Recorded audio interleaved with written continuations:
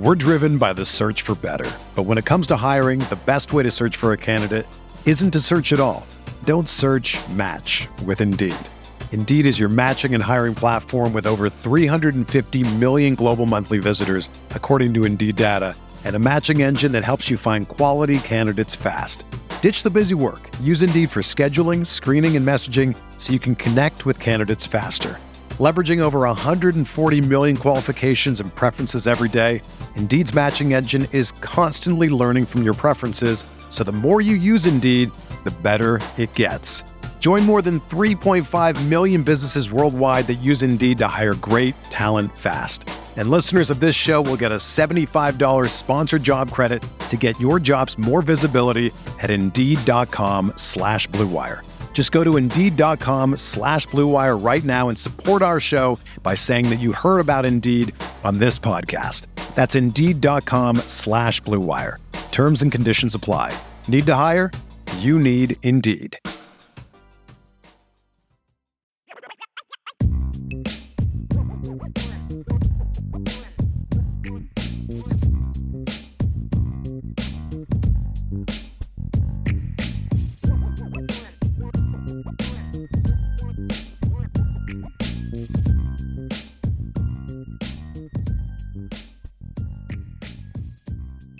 And a pleasant good afternoon to everyone out there in Irish Breakdown land. I am Vince D'Addario. I am the football analyst here at irishbreakdown.com.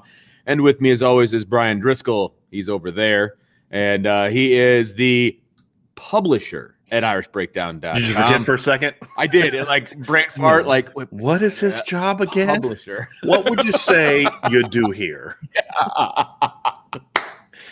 Well done. Well done. Well played, sir. One of the greatest movies and one of the best movie references of all time. Well played, sir.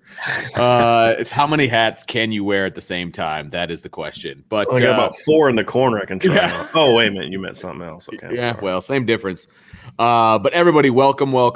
It is another edition of Stacking Up. We are going to talk about we are going to talk about the Notre Dame defense versus the Purdue offense.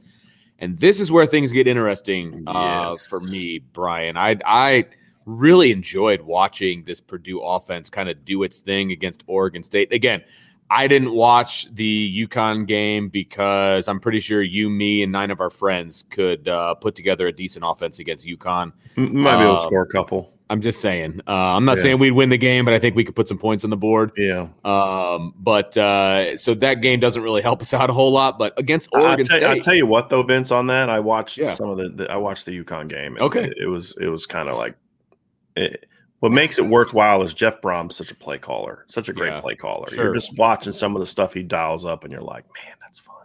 Yeah. That guy can call some plays, but you're also like, but.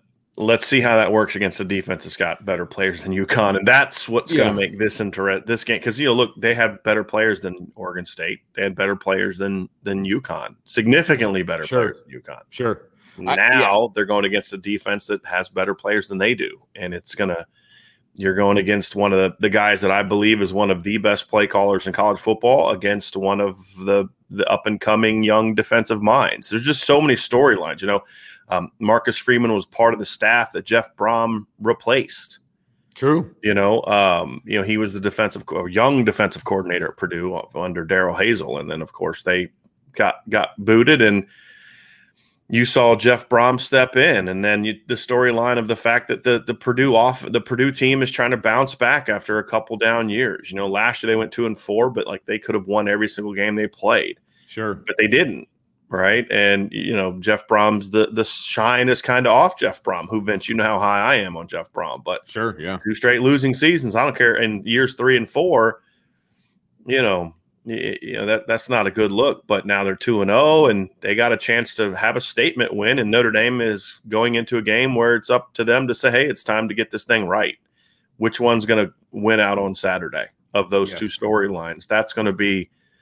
That's the matchup I'm most looking forward to from an excitement standpoint. Like the Notre Dame offense against the Purdue defense is kind of like, well, this should be a dominant matchup for Notre Dame because Purdue's not very good, but they play hard, and Notre Dame, all that kind of stuff. This is more the matchup of like, okay, Yeah. These are two great minds on both sides of the ball, yeah. two really well-coached teams on both sides of the ball, talented players on both sides of the ball at the skill positions. This should be the fun matchup to watch.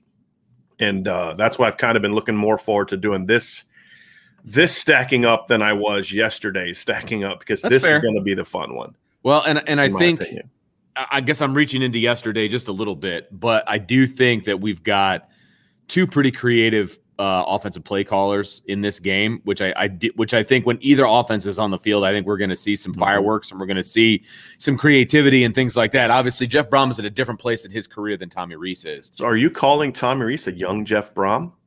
I mean, I like it. I'm insinuating. They're pro-style guys. Yeah. They're pro-style guys. You know, they come from a I'm insinuating. Okay. Yeah. That's why I think it's going to be fun. I don't necessarily disagree with you. Yeah, I'm very curious to see what both offenses look like, because I think they're both creative guys and et cetera. So again, kind of reaching back into yesterday with Notre Dame's offense, but we're talking Purdue's offense today. Let's just jump right in, Brian, if you are ready to roll here with the rush side of things. So Notre Dame's rush defense versus Purdue's rush offense. I got 221 there. I think I got this. I think I got this all figured out today.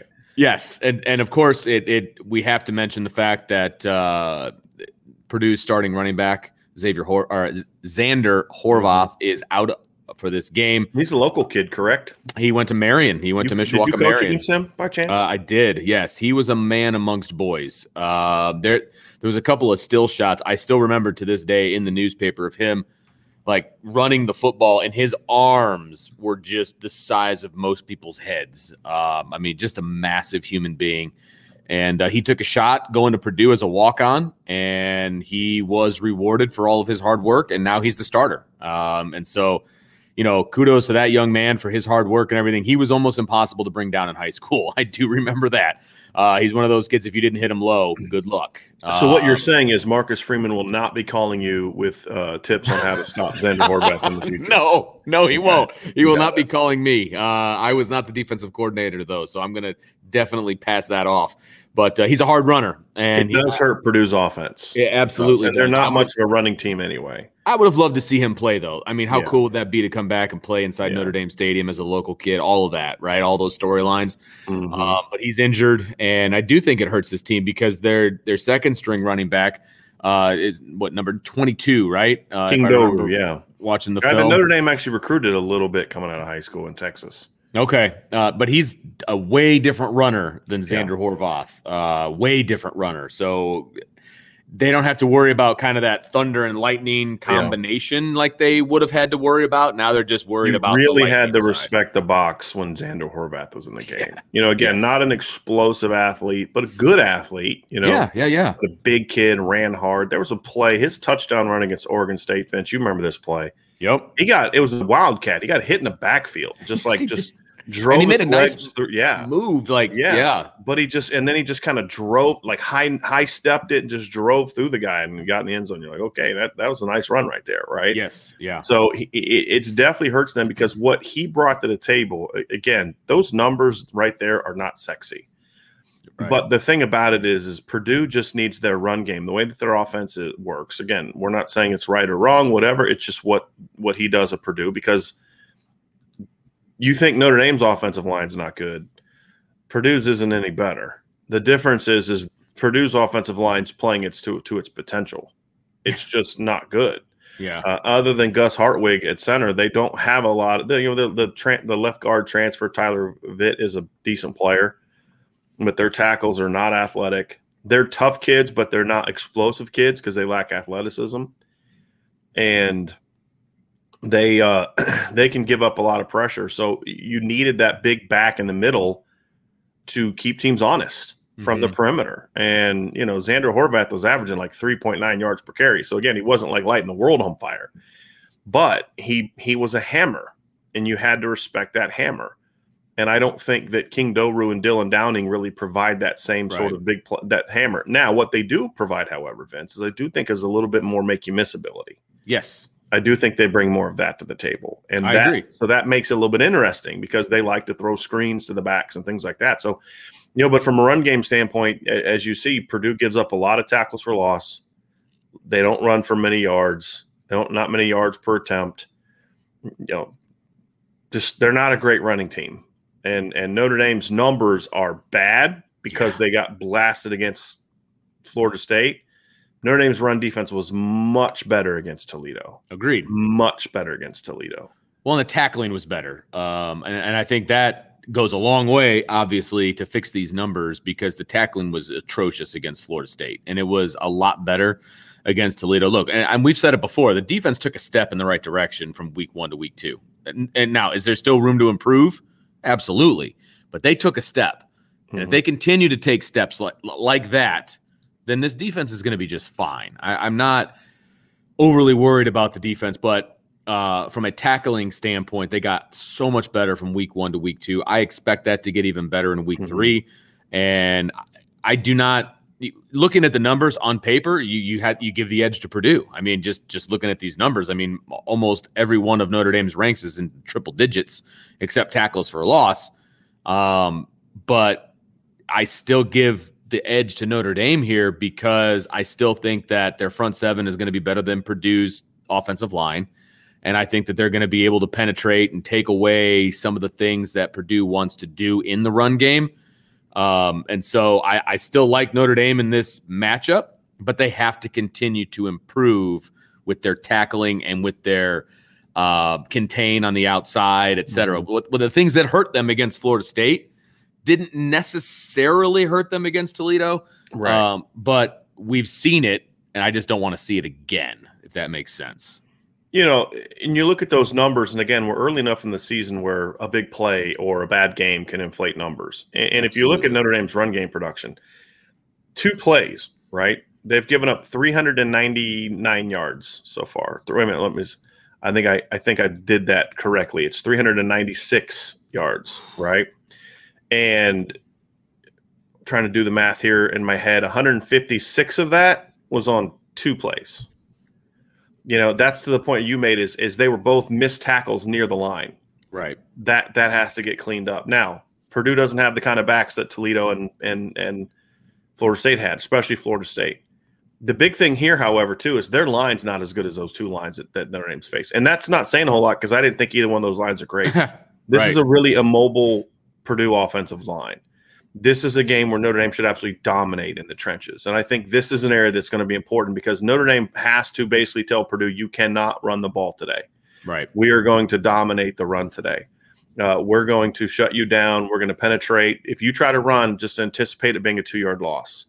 Force them to be a pass-heavy team. Because the thing, and my midweek musing is going to come up today. I'm going to have that later this afternoon. And in it, I talk about how a lot of these numbers that we look at from the Notre Dame defense, and I'm just going to quickly scroll through all of them just to give you a quick glance. We'll come back to the run game. These numbers right here, not good. Those numbers right there, not good. Those numbers right there at the top, yards per game and all that, not good, right? But here's the thing about this matchup.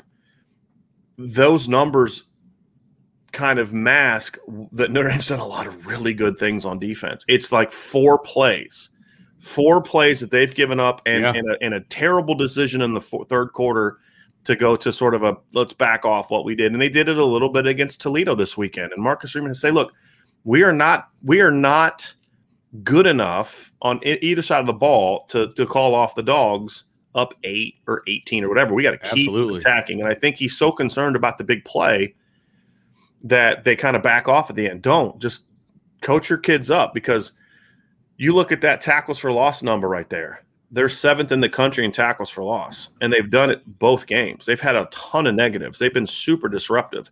Absolutely. And if they dominate this matchup in the trenches, Vince, Purdue is going to have no chance to really run the football. Right. As long as, like you said, the tackling is better. You can't miss. And those are the big things. But this defense is super close to being dominant. And they're 6 – it's really about 8 plays in 2 games has just blown up their stats. Right. Is it, and if you clean up – and they were all technical things for the most part. There was one play where it's like, yeah, that guy's just not real good, so I understand him getting beat. But other than that, it's been technical stuff. Absolutely. And if you're just looking at numbers, so if we're just looking at it on paper, right, and we weren't paying attention to what we actually see on the football field, right, I'm zeroed in right now on tackles for loss and tackles for loss allowed. Okay, because obviously tackles for loss for Notre Dame, excellent, 7th in the country. Tackles for loss allowed by Purdue, 112th. Right. Like those are the numbers that really stand out to me. You talked about Notre Dame being disruptive and doing what they do, at a high level. They've done that both games, right? They've been in the backfield. They have hurried the passer. They have, obviously succeeded in a tackles for loss situation, and Purdue is allowing those things to happen. And when those two forces combine, I like Notre Dame's chances here. And when you get behind the sticks and you're an offense that is a big play offense like Purdue is, right? It's going to force them to be one-dimensional. And when they're one-dimensional, they're not going to be as good. And Notre Dame is going to be able to get in the backfield and force the issue, I think. So I really think that tackles for loss number is the thing that stands out to me when we're talking about the run game. If Notre Dame can continue what they're doing and Purdue continues what they're doing, Notre Dame shuts down this run game, period. Well, let's put this number into perspective, Vince. 19 tackles for loss in 2 games is 9.5 tackles for loss per game. You average that out over the course of a 13-game season, which is what Notre Dame has played all but last year. The highest that gets them to 123.5 tackles for loss. Okay. Notre Dame's highest tackles for loss number of the Brian Kelly era is 92. So in the last 10-ish years, 92. Yes, 92. That was in 2019. They would blow so far past that at this rate. Like it's an exceptional number. And that's the thing is when I look at it, I say, look, this defense is doing a lot of good things. There's just a couple things they got to clean up. That's the difference. The offense is just not playing well up front. They're just not playing well. The defense is playing well in a lot of ways. They're just making mistakes that they shouldn't be making. Whether it's a guy getting grabbed beyond a pass interference, where you're in position, you're in great position, you've done everything you need to do. Trust yourself and trust your coaching and make that play. You're in the hole. You're where you need to be when the ball's coming.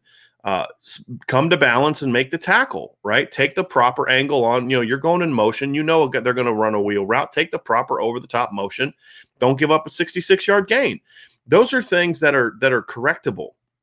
And that's why I have not been as down on the defense. And, and then when you talk about this matchup, one of the things I'm seeing a lot this week from Notre Dame fans, and I get the frustration. This isn't a shot at y'all or anybody else. I don't think Notre Dame can beat Purdue because Notre Dame's offensive line I don't trust. Well, you clearly haven't watched Purdue yet this season because their offensive line is not good. And that number that you just pointed to, Vince, dang it, I keep getting the pointing direction wrong, is an example of it. I mean, they've given up 16 tackles for loss in 2 games against 2 really bad defenses. You know what I mean? Like Notre Dame has faced some NFL players in the opener. I'm pretty certain that Purdue hasn't really faced any NFL guys yet.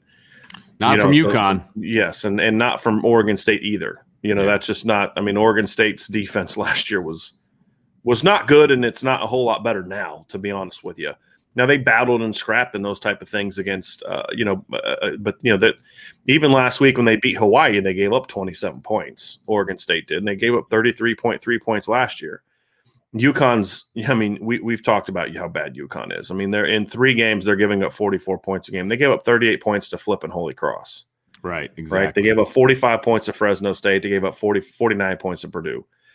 If Notre Dame had played Oregon State and UConn, we'd probably be having a different conversation about where Notre Dame is right now. It would mask the issues that Notre Dame has, is what it would do. And what it has done for Purdue is it has masked their biggest kryptonite on offense, which is their line. And that's why in this game, Notre Dame has to dominate. They have to be able to dominate with their front. They have to do to Purdue's run game what other teams have done to Notre Dame's run game, which is shut it down with 4 and 5. They have to, because if they have to start committing resources from the third level or from the outside to the run game, that's when the pass game gets even more dangerous. So this is a huge matchup. We've talked all along about how good we think this Notre Dame defensive line is going to be. And with a few exceptions, it's been everything I thought it would be. I mean, they were super disruptive against Toledo this past week. They were pretty good against Florida State with the exception of you just got to finish on the quarterback. We think they're going to get Jordan Botelho back this week. I think this is the matchup this is the week you have to show that you're as good as we think you can be, because you have to take over this matchup. And if you can do that and make Purdue basically play Purdue's kind of a one-dimensional team anyway, but take away where they haven't, you have to be now. That to me is going to be the key to this matchup, which is why I give Notre Dame the advantage in this matchup. Well, and the bottom line is Notre Dame just has to finish. I thought that they have controlled the line of scrimmage 2.5, 3 quarters of each game, to be honest with you. And it's the fourth quarter that's bit them in the butt.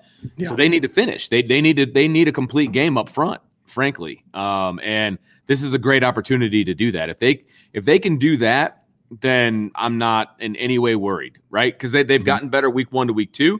If they get better week 2 to week 3, that means they've had a complete game in week 3. I'm no longer worried about the defense, and especially bringing back Jordan Botelho. So I like this matchup for Notre Dame. I like it a lot. We're driven by the search for better. But when it comes to hiring, the best way to search for a candidate isn't to search at all. Don't search, match with Indeed. Indeed is your matching and hiring platform with over 350 million global monthly visitors, according to Indeed data, and a matching engine that helps you find quality candidates fast. Ditch the busy work. Use Indeed for scheduling, screening, and messaging so you can connect with candidates faster. Leveraging over 140 million qualifications and preferences every day, Indeed's matching engine is constantly learning from your preferences, so the more you use Indeed, the better it gets.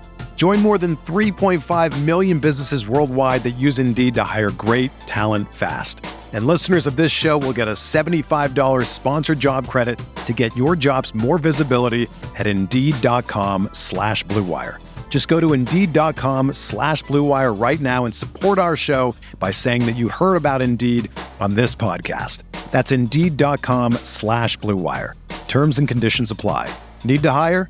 You need Indeed. So Vince, let's move on to the pass game matchup. This is the one that's going to really have an impact in this game. And I want to start right where we left off, which is the play of the Notre Dame defensive line against the Purdue offensive line. Because if you look at these numbers, Vince, I'm actually at the wrong one. I got to get to the passing numbers. So this is the matchup for me to look at. Purdue's thrown the ball really well so far. They have, in my opinion, the best receiver that Notre Dame is going to face this year in David Bell. Yeah, that Bell kid's good. And we'll get into him here in a minute. But obviously Notre Dame has been giving up the big plays. That's been the problem, is giving up the big plays and just not being able to make pass game stops when it matters in the fourth quarter. That's probably my one big concern about where Notre Dame is right now. This matchup is going to be – it's a concerning matchup for me, because Purdue, this is the one spot that Purdue has players. A lot of these things are about coaching and scheme, and they've played bad teams, but that's not the case when you talk about this matchup, Vince. I have an article at Irish Breakdown today where I take a look at kind of the starting lineups and I take a look at the recruiting rankings and things like that, because some people like recruiting rankings, and both of Purdue's top receivers, David Bell and Milton Wright, were top 200 caliber recruits coming out of high school. David Bell ranked number 113 on the right, the 247 composite list. Milton Wright was 204. They've got a good tight end in Payne Durham, big kid, like 6'6", 250. He's got, I think, 3 touchdowns already so far this season. They're going to do a lot of different things schematically that are really impressive. Jackson Anthrop's just a real shifty, just like his brother was, real smart, shifty, good athlete, knows how to get open, that kind of thing. They've got good weapons in the pass game, like legitimately good weapons in the pass game. And Notre Dame's secondary is going to have to be on top of their game. But at the end of the day, look at that bottom number. That one right there, this one down here, that's the number that's going to have to be the most important. Right? Notre Dame is really good about getting after the quarterback, and Purdue is not very good about protecting the quarterback. Right. That number right there also for Purdue is a little misleading, Vince. The sacks allowed? Yes. It's kind of like when I said, George Karlaftis doesn't have a sack yet this year, but I've said in the past, sacks can be a misleading stat. Sometimes you can have a decent number of sacks, but you're not a real good pass rushing team because, you get some third down sacks, but You're not disruptive snap after snap. Then there are teams that maybe don't rack up a lot of sacks because teams know you can rush the quarterback, and so they're doing things to get the ball out quickly. And George Karlaftis has been super disruptive, but he doesn't have a sack yet. Opposing teams have been super disruptive against the Purdue offensive line, but they've only gotten 4 sacks so far. Again, that's 2 bad defenses. So for me, that's the matchup, is if you can't let Jack Plummer get comfortable in this game. Exactly. You can't let him get into a rhythm, and that has more to do with the defensive line than it has to do with the secondary. They have to dominate the point of attack because that's going to be the key. Getting them out of rhythm. Yeah, then that you nailed it right there. So Plummer's a good quarterback. I mean, he's a good quarterback, and any good pocket quarterback, which is what he is, from what I can tell, if you give him enough time, kids are going to get open. I mean, there's, you hear about coverage sacks and things like that where, it gives the defensive line opportunity to get to the quarterback, et cetera. But if the offensive line can give a kid like Plummer time, he's going to find open men. The key for Notre Dame is the defensive front and the linebackers, coming when they need to and things of that nature, blitzing when you want to, not when you have to. We've talked about that many times in the past as well. If they can come with 4 and 5, they're going to be fine. But they have to get home. They have to get home more often than not. And if they're not getting home, they at least have to be in the neighborhood that forces him to do some things that he doesn't want to do. Flushes him from the pocket, throws off balance, throws off platform, things of those, things like that. If they can do that, they're going to win this game because, convincingly. Yeah, because I have faith in the secondary. They're going to be fine. They're going to cover. They're going to be okay. Now, they're going to give up some plays. Look, Bell's going to get open. Yeah, Bell's going to get open. Plays, yeah. He's a very good player. Okay. And very good players get open, right? I mean, it just is what it is. And mark my words, Jeff Brom is going to scheme his way to get certain guys open, right? There's zone beaters, there's man beaters, there's all these different things you can do to get guys open. The key is don't let Plummer sit back there and pick you apart. Right. Okay, that's the key. If they can do that, Notre Dame's going to have success. And I think that they can do that because we've seen it already. We've actually seen Notre Dame get in the face of the quarterbacks and do what they need to do to get them off balance. I think they're going to be able to do that, especially against this offensive line. So I like Notre Dame in this matchup. I really, really do. But again, it comes down to the front 7. Really the front 4 for me. I mean, you have to be able to use your linebackers in coverage because one of the things that Purdue does schematically is they do a lot of crossing stuff. They don't take a ton of deep shots because I don't think they think they have time to take a lot of deep shots. And some of the things they've done actually to try to protect their quarterbacks, I've seen them take a shotgun snap and then drop back 7 steps. I've seen them do that this year. Where like and you're in the shotgun, you take 3 steps and gather and throw. He'll take like a 5 to 7 step drop from that, just to get away from that line, just to get it to let the crossing routes and stuff like that come open. I think we'll see some of that. They're going to move the pocket. They're going to throw screens. They're going to do a lot of crossing routes, a lot of levels concepts, and like I said, Jeff Brom's a real creative play caller. One of the big plays they had against Oregon State, they had David Bell on the outside, Anthrop on the inside, and a running back coming out of the backfield, and Anthrop from the slot goes vertical. Well, then David Bell kind of does like this little thing where he takes like a couple steps and stops, gets the linebacker to jump, and then just runs behind him into that void, catches the ball, and goes. I mean, just real creative stuff like that. And then that flat defender is also impacted by the running back going out on a swing route. Sure. Really, really well-designed scheme. Jeff Brom does I hope that someday Tommy Rees sits back and watches Jeff Brom, because if I'm Tommy Rees, Jeff Brom would be the guy that I would model myself after more because he's a pro-style guy. Tommy Rees is more of a pro-style guy, whereas like Lincoln Riley's an air raid guy. Phil Longo at North Carolina, air raid guy, right? To me, I think that is where I would be if I was Tommy Rees, because he is a guy that is a pro-style pass guy.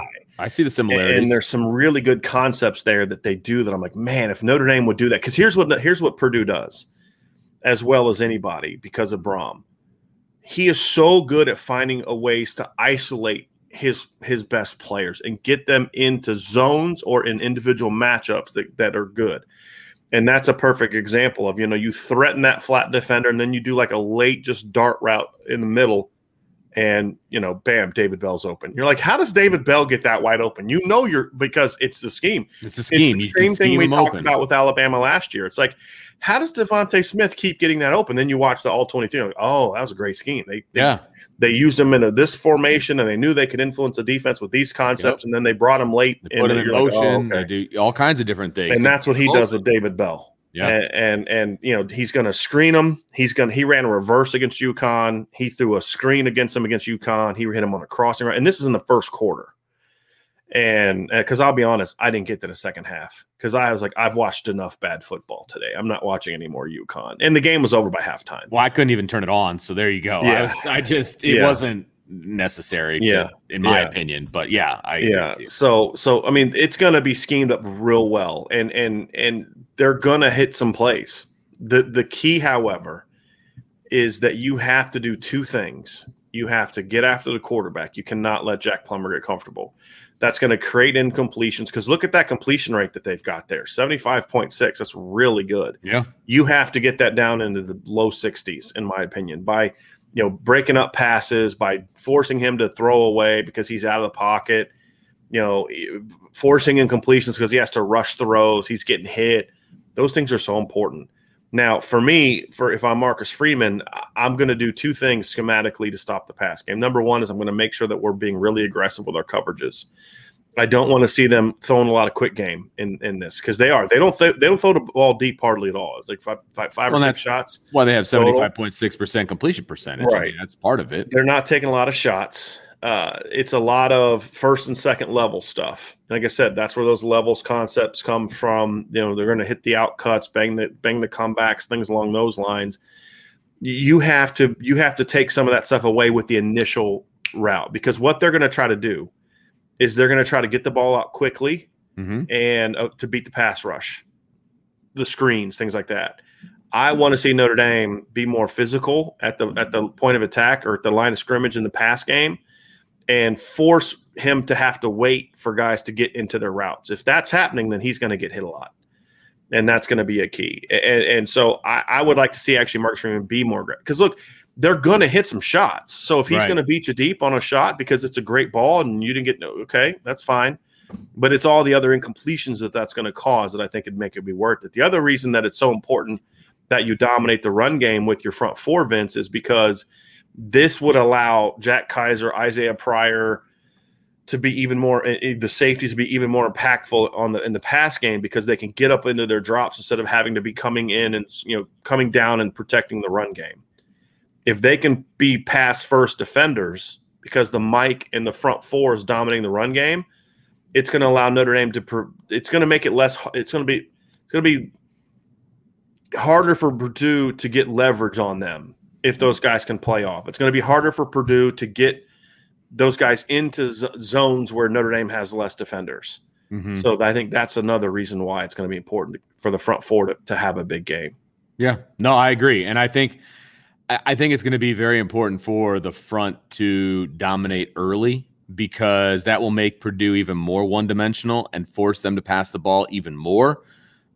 Because look, they're going to run the ball to try to stay balanced and all that. But if they're trailing a bunch early, then like most teams, they're going to be trying to chuck the ball around. Right. And when they try to do that, now Notre Dame's pass rush is even more effective because of what you just said with those linebackers being able to just get in their drops, et cetera. And then the front is just dominating. And fly around against a quick game. We haven't seen much of Jack Kaiser the first two games. He's been hardly noticeable. Right. And a lot of that is because of the way teams are attacking the Notre Dame defense, running between the tackles and taking shots down the field, that they haven't really tested him. If Notre Dame can force Purdue to be a more perimeter-oriented team with their quick game, with their screens, now that's where he gets a chance to have more of an impact. That's where Isaiah Pryor gets a chance to be more of an impact, is let them run downhill. Right. And now this is where the Rovers have to do a good job. They're going to run a lot of crossing routes, as I said. Well, last week, Toledo had some success on that stuff.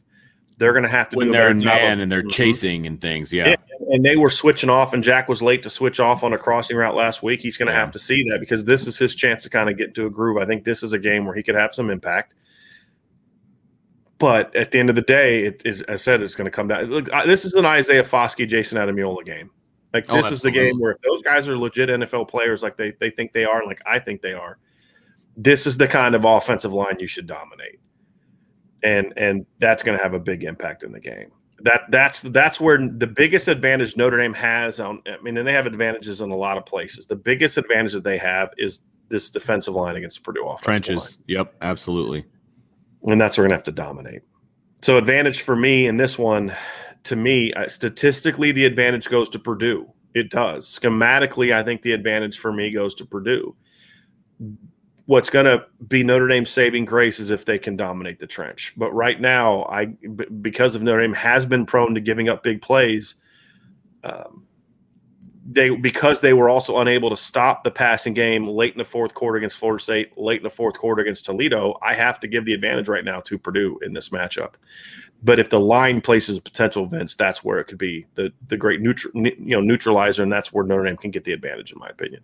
Well, and that's, again, that I picked Notre Dame because of the tackles for loss in the run game, and I'm going to pick Notre Dame here because I think they're going to be so disruptive in the pass game. And again, it comes down to the front.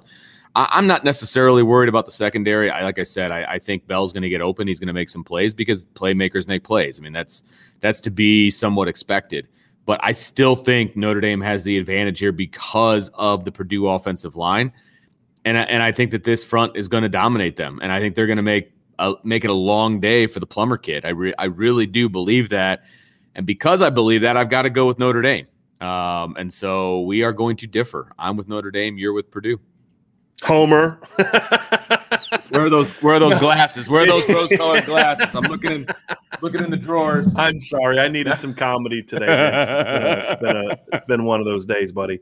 But no, I mean, it makes total sense. And like I said, that's where I think Notre Dame needs to have the advantage if they're going to hold up. Because if they don't, like, this can't be one of those days where the D-line has an off day. Absolutely. And if Notre Dame has, and just, hey, for people that are going to watch the game, keep an eye on this.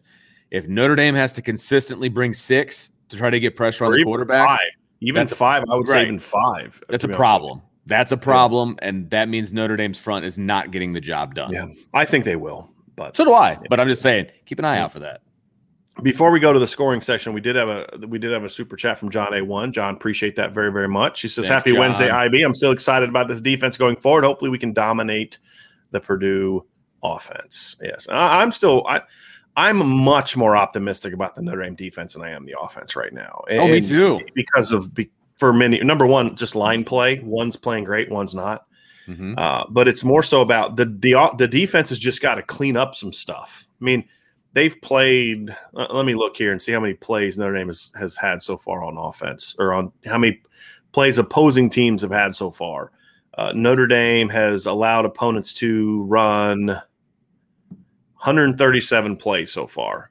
I'd say Notre Dame has dominated their opponent on all but like 20 to 30 of them, right? I mean, there were so many snaps against Toledo on Saturday where Toledo just there was nothing there. But there's about 10 to 12 snaps where you're like, what are you doing? Right. Right? I blamed Foskey for the quarterback run. Actually, as I went back and broke it down again, it was actually J.D. Bertrand that should have been there. He's the one that got sucked inside. Well, that's a mistake you just can't make. We talked about the edge play. I said Jason Adamiola went up on the outside and Cam Hart came on the outside. You can't have that. Now, I've talked to some people that said actually the call came in wrong, and the D line didn't get the same call that the corners had, and so the Adamiola, the call he got was to go outside. And so that's what jacked everything up. Well, that's the kind of mistake that can happen when you're a new staff with new players, right? Sure. That's not going to happen again, though. Right. So somebody in the chat said something along the lines of, is Marcus Freeman almost overthinking things and installing too much early? And I'm not saying that he's overthinking it or that he installed too much early, but that could be part of it. I mean, it's a lot to take in. It's a brand new defense. There's going to be bumps in the road early. I would say yes. I don't think he's overthinking it. I do think he's putting in too much. Okay. And what I mean by that is, because that's a very good question. What I mean by that is, I think that they're doing things that just aren't necessary yet. Like the 3-down looks with Isaiah Foskey on the second level. that's just like, okay, you're doing that because that's kind of what your defense is. But like, if you're going to put him there, he needs to attack, right? I mean, you've got two games of film now where you've seen that he's just not good when he's not attacking, right? He's not a linebacker. He's 6'5", 260 pounds. Now, with Jordan Patelho back, you have him do that? Sure, because I think Jordan Patelho can play linebacker at Notre Dame. That's fine. But, I don't think Jordan Patelho is going to be in a situation where he can play 50 snaps on Saturday. Right.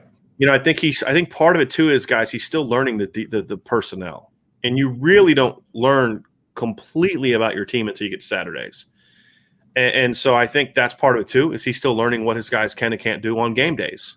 And this stuff has been working in practice. We've seen him do this 3-down stuff in practice, and it works because I think we're finding out that the Notre Dame offensive line maybe gave the defense a false sense of, hey, this works. Sure. Because it was working in practice. Maybe that's it. But yeah, I do think he's put too much in too soon. I do think. Now, I think that's going to pay off for them down the road. Sure. But I'm I think you can do it that way. I personally like to kind of get your base in, build on it, and then just, as the season goes on, you maybe add a little bit more to it. That's kind of how I would like to see it. But this is the move he decided, and now it's about getting it cleaned up because from what I'm told, everything's installed. I mean, that's what I've been told is that everything's in. There's nothing in the playbook that's not in. Well, I think that's why we're seeing some of the mistakes. But that stuff goes away after a while, because now we got it. We've played 2, 3, 4 games.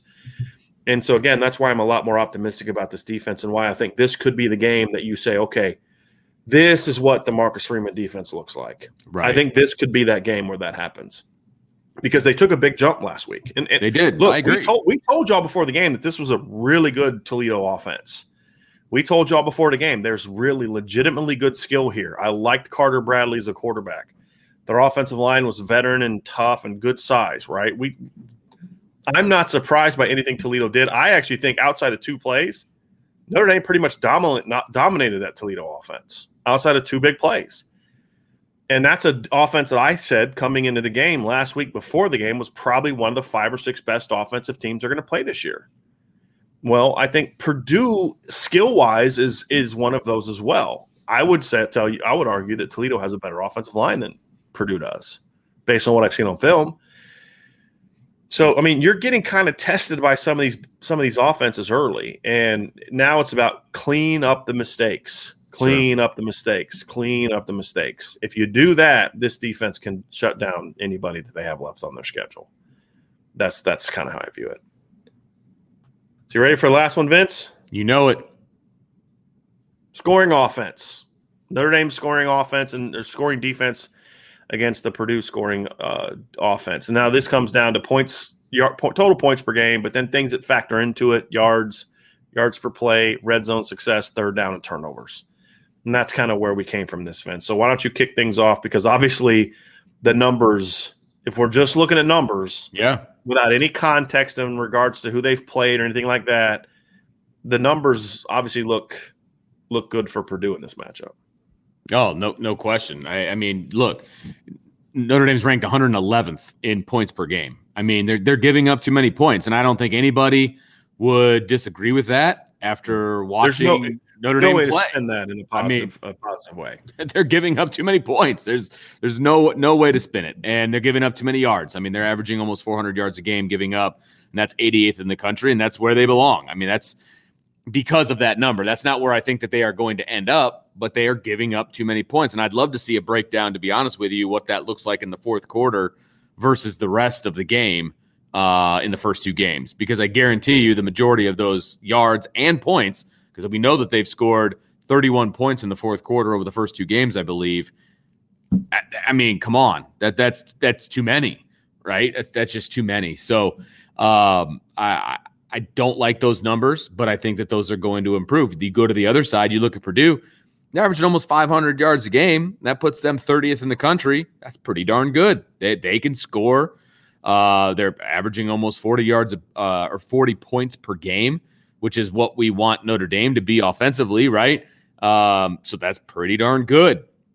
It's red zone that worries me a little bit as of right now. Again, no context, but teams are scoring 7 out of 8 times. Now here's the number for Notre Dame. They've only allowed 4 touchdowns, which is good. That's 50%. And it'd have been less than that if they, just a couple little things sure. that they got to get better at. Yeah. Yeah, absolutely. So they're kicking field goals, okay, which is good. I just don't like them getting down in the red zone quite as much. But Purdue scoring 7 out of 9 times, they're scoring touchdowns when they're in the red zone. That's a pretty good percentage. That's almost 80%. 8 red zone trips allowed in 2 games is a high number. It is. Too many times in the red zone. And it's because of those big plays, right? Those 4 plays over 60 yards, that gets them into the red zone because because two of them went for scores and 2 of them got them down in scoring territory. Exactly. Neither of Toledo's went for scores. Yes. But they set up scores, a field goal and then a touchdown. And then the 2 from Florida State obviously were direct touchdowns. Yeah, but too many big plays. We've talked about that, and too many times in the red zone. When your back's up against the your own end zone, things are bad things are going to happen generally, right? Bad things are going to happen. So got to keep Purdue out of the red zone. They've got to do a better job of that, and they've got to limit the opportunities down there. Now, I think Notre Dame's third down defense is not what you would hope it would be because I think there's been some breakdowns in the passing game over the first 2 games, which I didn't like. Some of those went Kyle Hamilton's way. He's allowing too much. We need to see a better game from Kyle Hamilton. I think that's part of that, to be perfectly honest with you. And third down offense is actually not as good as I thought it was going to be looking at the numbers here for Purdue, but it still ranks 16th in the country. So they're still doing okay. Now the third down defense is a little bit, it's not good, but that number in a normal played out season would get you in the top 50. Yeah. Okay. But again, because there's a lot of teams that have played FCS opponents and things like that, you're going to have some of those numbers that are a little bit misleading, in my opinion. But still not good. Yeah. So to me, Vince, when I look at this, this matchup for me is about big plays. If you take away the 4 plays of 60 plus yards on all the other 133 plays, Notre Dame's would be, if you just took those plays out, they'd be giving up 256 yards per game. It's a big difference. Yeah. Huge difference. Huge difference. So that's really what it comes down to is I don't think when they play and this is the other thing, Marcus Freeman has to keep the pedal to the metal with this defense. And I think he's so concerned about the big play. This is just me reading between the lines, me evaluating. I haven't talked to anybody about this. I think he's so concerned about the big play that when they get a lead, I think he's worried about relenting that lead with a big play. And that's when they get passive, and that's when the opposing team goes right down the field and scores. See, this team needs to play with a fire. Right. This team is built around playing with a fire, playing with an aggression. Yeah, exactly. That's how this team is built. They're not built to sit back and keep everything in front of them. That was Bob Diaco's defense, right? They were built to kind of – that was Clark Lee's defense. Yeah, keep everything in front, no big plays, things like that. That's not how this defense is put together, in my opinion. They need to be making plays. They need to be their hair on fire. That's how this defense needs to play. Right. And I think the thing that they need to do in this regards is that when they do go to sort of we do have a couple touchdown lead. We're not going to still keep the 4 down front. 2 games in a row, he's gone to 3 down fronts in the second half in these instances, and it hasn't paid off, in my opinion. Stick with the 4 down front. Stick with an attacking 4 down front. If you want to back off coverages and make them go on a long drive, I kind of understand it. But look, be who you are. This team is still trying to figure out who it is defensively. You want to do a little bit differently in game 10 when they know the defense better, that's fine. Sure. But I think you need to really instill a mentality of this team. And this is something I think Brian Kelly as the head coach has failed at. And then the coordinators in turn have kind of it's bled down to them. And with Marcus Freeman, it's been an even bigger issue on offenses. This team has yet to learn how to put a team away. It is shown it can come from behind, or it can get rid of all the momentum Florida State had and make enough plays to win. But this team has to learn how to bury a team. And they've had chances in each of the last 2 games to really put these teams away. And that's the thing about that we're missing is, look, Notre Dame was up on Florida State 38-20 and had a chance to put them away, and they went away from what got them up 38-20. They go up 24-16 against Purdue. You got a chance to put them away. And what happens? You kind of go away from what was working for you. You make a mistake, and then bam, 67-yard run, and it sets them up for a score. You've got to stick with what got you there. Until this team learns how to put a team away, you can't take your foot off the gas. And this game has to be an example of that. They have to be aggressive from start to finish. If you're up 30 on Purdue, and I'm not saying I'm anticipating that, I'm making a point, okay? If you're up on 30 on Purdue and you feel the need to put your backups in the game, fine, put your backups in the game, but let them loose. I'm not saying blitz 6 guys, but like turn your ends loose. If you're going to put Alexander Ahrensberger in the game and it's late in the game, or you're going to put Gabriel Rubio in the game or Aiden Kauna in the game, some of those younger guys that hopefully can get a chance to get some snaps here soon, turn them loose, right? If you're going to put Ryan Barnes and Philip Riley in the game in the fourth quarter, let them play cover 1. Let them run the defense, because you're still trying to instill a mentality of being able to finish. And so far, the defense has been really good in the first 3 quarters, with the exception of 3 plays, right? The 2 touchdowns against Florida State and the long pass on the opening drive against Toledo. Take that away, and Notre Dame has been absolutely dominant in the first 3 quarters of games. Because remember, Toledo had 16 points going into the fourth quarter. 7 of them were all pick 6 by the offense. And another 3 points were set up by a fumble that gave Toledo the ball near midfield. You dominated Toledo outside of 1 play until the fourth quarter. And you gave up 2 scoring drives. The same thing against Florida State. Outside of 2 plays, you were dominating Florida State at the point of attack. Dominating. And those big plays got to get cleaned up. But you were dominating. Then you went away in the third quarter. You went away from what got you there. Because that fourth quarter touchdown drive that Florida State had started in the third quarter. That's the key. Finish. If this defense knew how to finish, we're worried about the line, but we're feeling a lot better about this team, because neither one of these 2 games would have been competitive in the fourth quarter. I agree. The defense has to finish. You can't blame that on the offense. You can't blame that on the offensive line, especially that's on you. And that's the next thing that Coach Freeman's going to have to get from this group is we've got to learn how to finish. When we've got a team on the ropes, we've got to go for the knockout punch. And that's what I want to see on Saturday against Purdue. Yeah, because look, this team is still scoring points. Notre Dame is still scoring.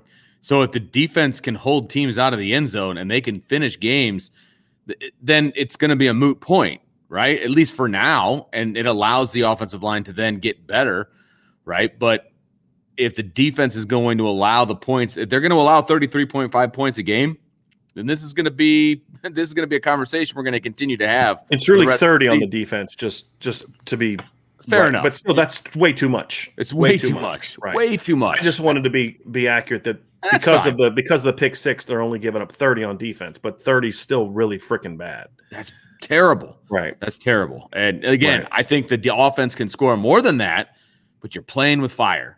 You're playing with fire when you do that. So and this is the kind of team, in my opinion, that's good enough on offense to make you really pay if you're not playing your game. If you're giving up the big plays because you're undisciplined or you're playing bad technique or you're not putting a team away in the fourth quarter, it almost cost you against Florida State. It almost cost you against Toledo, but it didn't. You got the W. This begins the stretch of games where that will cost you a win or a loss. It just will. Yeah. So it needs to happen now. Like, you've got your 2 kind of warm up games under your belt, right? Now it's time to really turn it up and close, because Purdue is good enough, Vince. Unlike Toledo, Purdue is good enough to beat them, because Purdue has the individual players on defense at a couple spots to say, hey, look, in the fourth quarter, they have dudes that can make stops. Toledo couldn't. Then, once Notre Dame stopped shooting themselves in the foot in the fourth quarter, they just went down and scored a couple times. Purdue has a guy in George Karlaftis in the corner and Corey Trice and some guys that can say, hey, look, you're not going to do that to us. Right. But the defense has to play their role, in my opinion. And I think they can. It's just we need to see it. Right. So at the end of the day, I go right now. I go advantage Notre Dame in almost every category. Line, I think overall still better skill. It's just I'm going to go Purdue, in regards to Purdue, has been a better second half team, in my opinion. Purdue didn't move the ball real well against Oregon State early. The second half is when they turn loose. That edge to Purdue. So I'm kind of back and forth. At the end of the day, I'm calling this an even matchup. I'm not giving the advantage to either team. I'm calling this an even matchup. Notre Dame has the better players.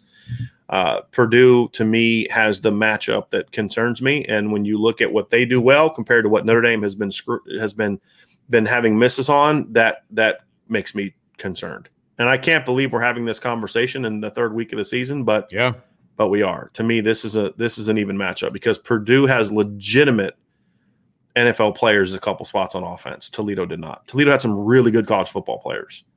Purdue has legitimate NFL players at a couple spots, and that's what makes this a more concerning matchup. You've got to you've got to have a better performance, especially in the fourth quarter this week. How about you, Vince? Yeah, I see where you're coming from, and I understand the Jeff Brom factor worries me when it comes to the defense because I think he's always going to be making changes and he's always going to be adapting to what Marcus Freeman is going to be doing defensively. I see Notre Dame being dominant early, but it's the second half that worries me as well because they haven't finished a game yet. But having said that, I still believe that this defense is improving week to week. Mm-hmm. And they got better. They got better week 1 to week 2. And I believe that they're going to continue to get better week 2 to week 3. And because I believe that, and we still don't know about Botelho and whether he's going to be available. If he is, this pushes it way over the top for me to Notre Dame because I think that he brings an element that they're missing right now.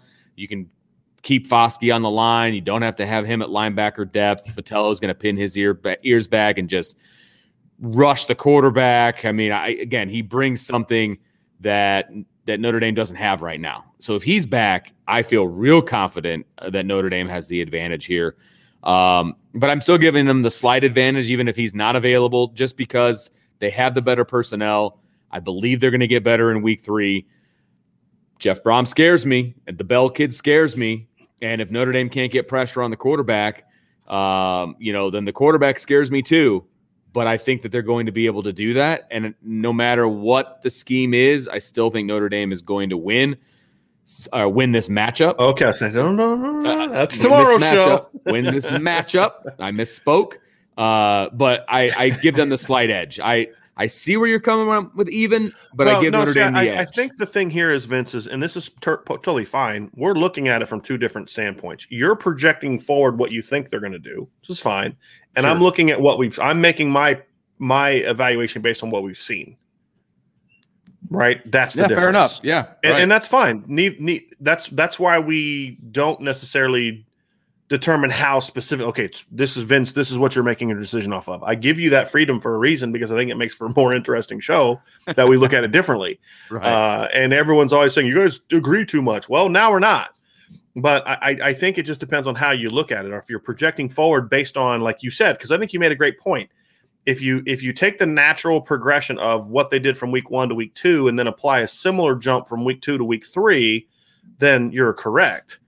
I'm not ready to do that yet because I think this is a better team than what they faced last week offensively, at least at the skill positions and as a coordinator. And that's not to take anything away from Coach Weiner or Mike Hallett at Toledo, because I thought they called a great game last week on offense. I do. I just say I need to see Notre Dame do it. That's my thing. If they do what you say they're going to do and they make those improvements, then yes, I think this is a matchup Notre Dame will win. But I look at it more from what they are going into the game, and that's why I give the edge to Purdue. You're projecting forward. Yeah. That's why you give the edge to Notre Dame. Totally makes sense, and I don't disagree with you on that. If they do make again, not a big leap, just a similar size leap from 2 to 3 that they did in week 1 to 2, yeah, I think they'll win this matchup. But now, how will the game play out? We'll discuss that tomorrow. Yes, we will. In tomorrow's show. So that's going to do it for today's show. I know there was a lot of great questions in there today, and we obviously couldn't get to them. As we said at the first week, the Tuesday, Wednesday, Thursday shows are going to be more of just the podcast, and then we'll do Q&A on Monday and Friday. I also have some family stuff that I'm dealing with today, so I don't have time to hang around and answer questions as much as I'd love to, because I saw a couple of them in there, and there's some really, really good questions. But, hey, this is one of the nice things about us having a message board. Right, Vince? And if Absolutely. You go down here to boards.irishbreakdown.com. You can sign up for our premium message board. I will be able to sneak in there today throughout the day to answer questions and talk and discuss some of those things. And we'll be back tomorrow to do our game prediction will be tomorrow. And then, of course, Friday, we'll do all Q&A. And I promise you I'll make up for not being able to answer questions the last couple of days on Friday. So absolutely. Appreciate y'all being with us. For Vince, I'm Brian. Have yourselves a great rest of your day. Hopefully we'll see you on the boards. Hit like, subscribe, hit the notification bell, and we will see you again tomorrow. Have an awesome day.